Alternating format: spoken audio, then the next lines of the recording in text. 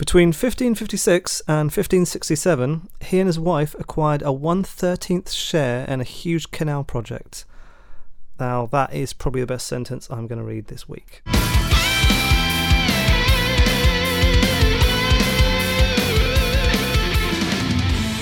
Hello and welcome to another episode of Hearing in Colour with Matt Simon, the podcast about synesthesia, creativity and other weird stuff. Today I'm going to be talking about dream interpretation. For me, dreams come in two categories, which are utter garbage and worth looking at. So looking at the former, I believe that dreams can be, generally your brain is recycling and reshuffling all the day's events and just trying to make sense of things, filing all the things away. So for example, if you've been watching a lot of Star Wars recently and Darth Vader popped up in your dream, wouldn't really be a surprise. It's just there. The other types of dreams are where it could be a message, usually from your subconscious, and this definitely feels a bit different, can be a bit more vivid in colour, just a bit more sensible, and just not such crazy things going around. If you can find one of my old dream diaries, I might read out some dreams that I had in the past, which were just mental. Almost like a film, they were so good I wanted to clap afterwards, but so let's look at the symbolism first. Years back, must have been when I was a teenager, I bought a few things like dream books, how to interpret your dreams, 1001 dream symbols, and largely these are, spoiler alert, useless. It's so important, the context. There's a really good YouTube channel I watch called, I think, Scholar Gladiatoria, and the guy is always talking about context. He talks about weapons and medieval things, and often people say, what's the best sword? Context. Some swords are chopping swords, like cutlass, and that is a sword with one edge on it. Another sword, like a saber, is curved, so it's good to use on horseback. So there's no definitive one-size-fits-all meaning for some of these things, except there is a couple. I'll come to those later. Symbols could be anything. If you saw an owl, then perhaps you might think, oh, well, that represents wisdom. And that's generally, I guess, in the West, a recognised symbol for wisdom. Maybe owls don't exist in other countries. I need to research that a little bit more. But, for example, context is really important. What's the owl doing? Is it standing there watching you? Is it attacking you? Is it a friendly one? Is it dead? So you can't just say, oh, that's an owl, because some of these dream books would have whole lists of things, like some in alphabetical order as well, so you could flick to the thing, oh, kettle, yes, it means this, chimney, it means this. It doesn't really. Think of a cow. It might mean something very different to you than someone in another country. So for someone in India, they would see that as a sacred animal, but for someone in Texas, that is delicious and profitable. So really, the symbol is only a carrier for the message, and it's for you to interpret, and really, you know what the symbol is if you ask yourself, because the dreams are ultimately coming from you. Every dream is a symbolic representation of your life at that snapshot in time, so you really need to look at what's going on in the dream. There is one symbol, however, that I think does hold a lot of weight, and that's vehicles. Vehicles, well, for me, I guess, represent, and I read this in a book, contradicting my own point, but let me finish. Vehicles represent your life's path. So if you're in a car, is it veering wildly out of control? Is it stuck? Is it stalling? And what condition is the car in? Is it clean? So you might be on a train that's hurtling through space to the track, and people are clinging on for dear life, and it looks like it's just about to derail, and this would obviously be a sign of a life out of control. Whereas someone who's in a very nice car, maybe even accelerating, that would be a much better symbol. Recurring dreams are something a lot of people can relate to, and this basically means that you are not getting the message, which is why the message has to be kept repeating and repeating and repeating. The way to understand this, and you already know what the message is, but if you have a recurring dream, think to yourself, if I had to do the dream again and I was in control, what would I do differently? The classic one is running away from something or being chased. So if you're being chased, it means you're running away from something. So what are you running away from in your life? And you know the answer to this. It might be putting off dealing with that debt, or speaking to your sister, or there could be a problem, but you know what it is. So if you had to do that dream again, the right answer would be turn around, face it. It might not be as scary as you think, or it might actually be, but it needs to be dealt with. So stop running and face it. Are you being attacked from all sides? Are you leaking? Is there too much drain on your energy and your resources? If there's a recurring theme, just how would you solve the problem in the dream? And that's what that means for your life. Some dreams can be emotional release as well. I've had these. You might have dreams where you're shouting, screaming at someone, or crying. This could be because you're not letting those emotions out during the day, during your life, so they have to come out somewhere. And if you're crying, yeah, surely you're sad about that. Could be something, could be a breakup, you might be grieving, but generally you would know why the crying is. And I've had dreams where I was shouting. I think I was in a classroom and the kids weren't doing what they were told, and I was just shouting at them and getting really angry, and obviously I'm losing control there, or I'm not in control. And that was a point where I felt that I wasn't in control of things. So you do know that deep down, but it's a way of bringing that awareness to you on a conscious level. So 5 minutes in, we're done. Don't want to overcomplicate these things. Vehicles is your life path, could be emotional release, and context. Stop running away from your problems. If you do have a dream that's particularly troubling you, then leave us a message on Facebook or Instagram or YouTube comment, and I'll see if I can reply to this. But if this podcast blows up, I might not be able to reply to all of them. Some people dream about the future, and accurately, and I don't know how that works, because even for me, that's pretty weird and outside my experience.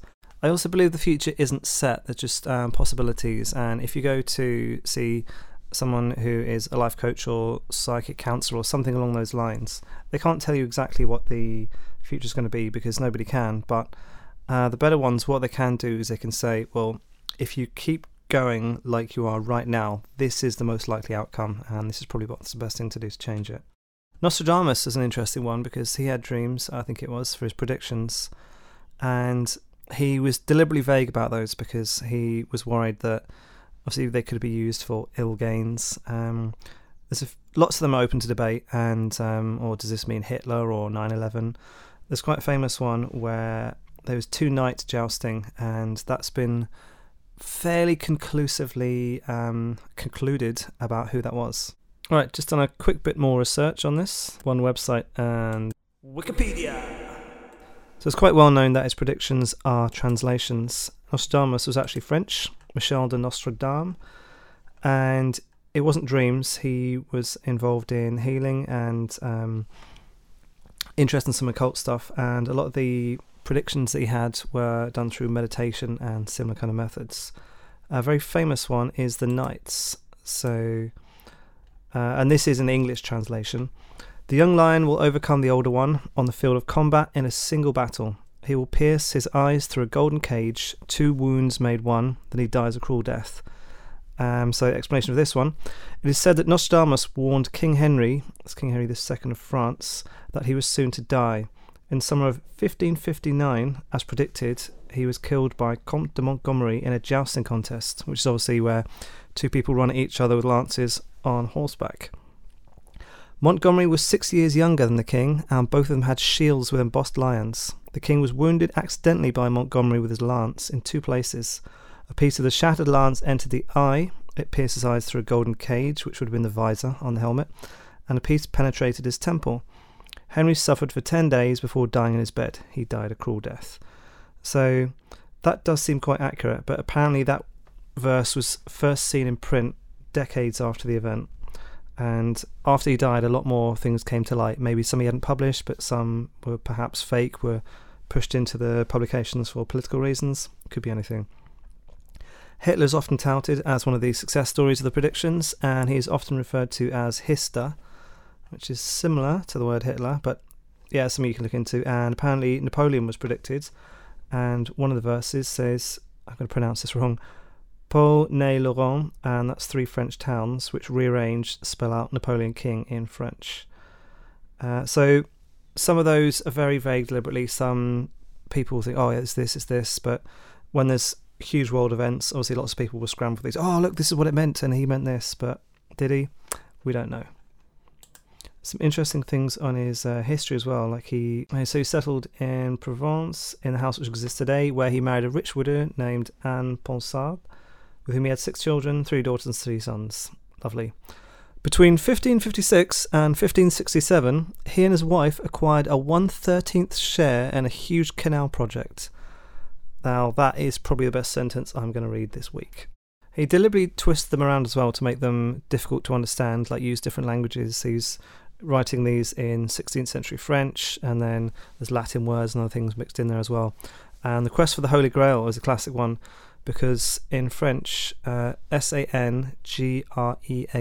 Saint Graal, means the Holy Grail. But if you move the G over, Sang and then Real, Saint Real, I might be butchering the pronunciation, means royal blood. And I think that was addressed in the Da Vinci Code.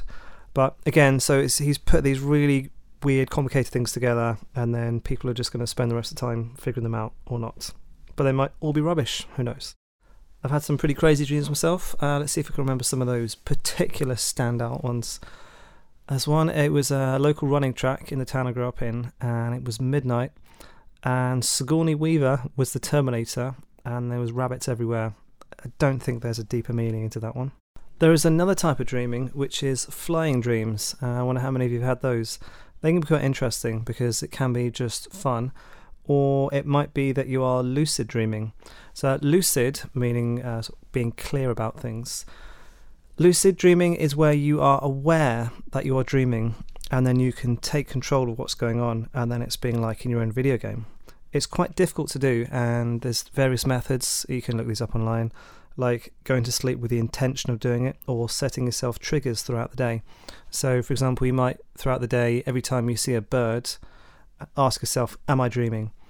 And then eventually, hopefully, in one of your dreams, you'll see a bird and say, am I dreaming? The first few times you might think, no, this is completely normal. I'm just having dinner with Princess Diana and Sylvester Stallone.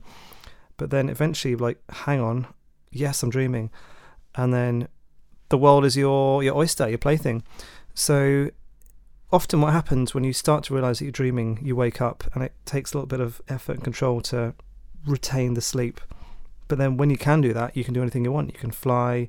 It's just like being in your own personal video game. It can be a lot of fun. There's also some theories that when you are sleeping, your spirit form and your energy body leaves the physical body and basically goes off on these adventures, which are in the astral plane. But you can't die because your body is connected to you by what's called the silver thread, and this can only be severed at death. So don't worry about that. But yeah, so you're actually floating around the astral plane, which can be quite interesting. I did a lot of research into astral dreaming when I was younger. Well, I think it was in university at the time. And yeah, read lots of books, and there's different methods to do it as well. One involved actually trying to roll out of your body. There's right, lie down, and then see if you can just meditate really low, get yourself into like absolutely the zone, and then just roll out of your body onto the floor. And then what will happen is that eventually you will be able to sort of pull your energy form out of your body. And I don't think I managed to do that one. There's another method basically called, I'm calling it the lift-off method, where you lie very, very still and meditate and don't move anything, only your breathing and your eyes. And then eventually they say, well, your energy form can start to detach a little bit from your physical form. And then you can feel this energy rush. It feels like, oh, your body's made out of lemonade. I remember very clearly they did mention lemonade. And then you feel these vibrations and you feel like you're full of energy. And then try and either roll out of your body or just float up out of your body. And then that'll be like a conscious detachment. And then you can float up, and then that might be quite scary, but don't worry, you can always just try and move your arm again, and then you'll be yanked back into your body, so that'll be fine. And then see if you can then like float up, and then you will be in the astral plane. You're floating around the fourth dimension. And this, it's not easy to do this, but I referenced this in our song Potential. In the chorus it says, energy surge, I rise as if in a dream, fall through a black curtain and into the light. And they said sometimes it might feel like you're falling backwards and there'll be a temporarily blackout, and then you're into it. I remember another one. I was having a dream and remembered, oh yeah, I'm in a dream. Okay, right. So now what I'm going to do is I'm going to fly. So I was standing, then I jumped and then landed about an inch or two off the floor, and then so I was basically just like swimming just above the floor. I was like, cool, I'm doing it. And then I remembered this disembodied head, like, yeah, good one. That's really impressive. But I didn't worry, because in this course I'd done, there's some of the training that said, watch out for negs. These are like negative entities, and they'll try and discourage you or suck your energy. And they gave this, it was like a spell, just this thing you could recite, a bit like a prayer actually. And then I said, you can like just shoot laser beams out of your fingers or something. But it's, imagine like you're in another world, like you're basically in the Matrix. So then you can do whatever you want. So you could have just pushed them away with the Force, or turn yourself into a Marvel hero. I remember another one. I was by a lake in the forest. That was quite nice. And then managed to fly around for about a minute or less. And then I woke up because it seemed to drain a lot of your energy. Like imagine if you're in a computer game and your energy runs out. It was a bit like that. It felt like an effort to keep doing it. But I guess with more practice that could be improved. But again, or it doesn't exist and you're just mental. It's fun to think it does though. Does it have any real world value? Well, you could draw a picture of it, sell that, write a song about it, or make a film, video game. This is all just my subjective interpretations and experience. It doesn't necessarily mean it's true, but it was quite interesting at the time. And apparently, Alice in Wonderland, down the rabbit hole, that's what it refers to, like just falling through into another dimension, which does kind of make sense because you've got that caterpillar smoking the pipe, there's playing cards, walking around, and like all the madness of Alice in Wonderland, and a crazy smiling cat. That could quite easily be another dimension or just a crazy hallucination. It's interesting to see references to like the astral plane and dreamland in popular culture as well. One of my favourite authors is Clive Barker, and he did an incredible book called The Great and Secret Show. And the main character is working in basically a dead letter office where all the letters that can't be delivered are sent there, and he ends up reading them, or some of them, and then puts together this picture of this secret world called Quiddity, which I think means lucidity. And he manages to break through into that other dimension, it's a really good book. It's one of his earlier ones. And then he did another book called Imajica, which if they made a film out of that would rival Lord of the Rings. It's incredible. It's about 1,000 pages, and the idea is about like breaking through different dimensions. It's amazing. So there's this guy, and I think he's called John, and he can only remember the last 10 years of his life in these loops. Then he realizes he's in these 10-year loops, and then he's tied to this woman, and then it turns out he's a very powerful wizard, which is cool. So then they break through, they find out they're in what's called the fifth dominion, which is Earth, and they break through higher and higher dimensions. And an amazing book. I definitely recommend that if you find it. I won't spoil the story, but they eventually break through these further and further and higher dimensions. It's just incredible. And they use a power called the pneuma, like the word pneumatic, and it's breath. And so he basically can sort of breathe through his hand, and it makes this magic dart, this bullet. It's really, really cool ideas. There's someone who ended up in someone else's body. So there's like two bodies or two minds and souls in one body. Someone came out of the body and then came back, and back behind the eyes. Just amazing. Maybe even Lord of the Rings, because when someone puts on the ring, they sort of like shift into a slightly different dimension and then shift out again. Other dimensions are cool. Okay, I think I'll finish it there for this one. I'm not going to ramble on too long. It feels like it's naturally ended. If you enjoyed this, do let us know on Instagram, Facebook, and YouTube, and we will see you in the next one. I will see you. There's only one of me here. Would you like to earn money with no effort at all, simply by having your phone on? The data is being sold around the world anyway, and the Tapestry app helps you take a cut. Link in the show notes.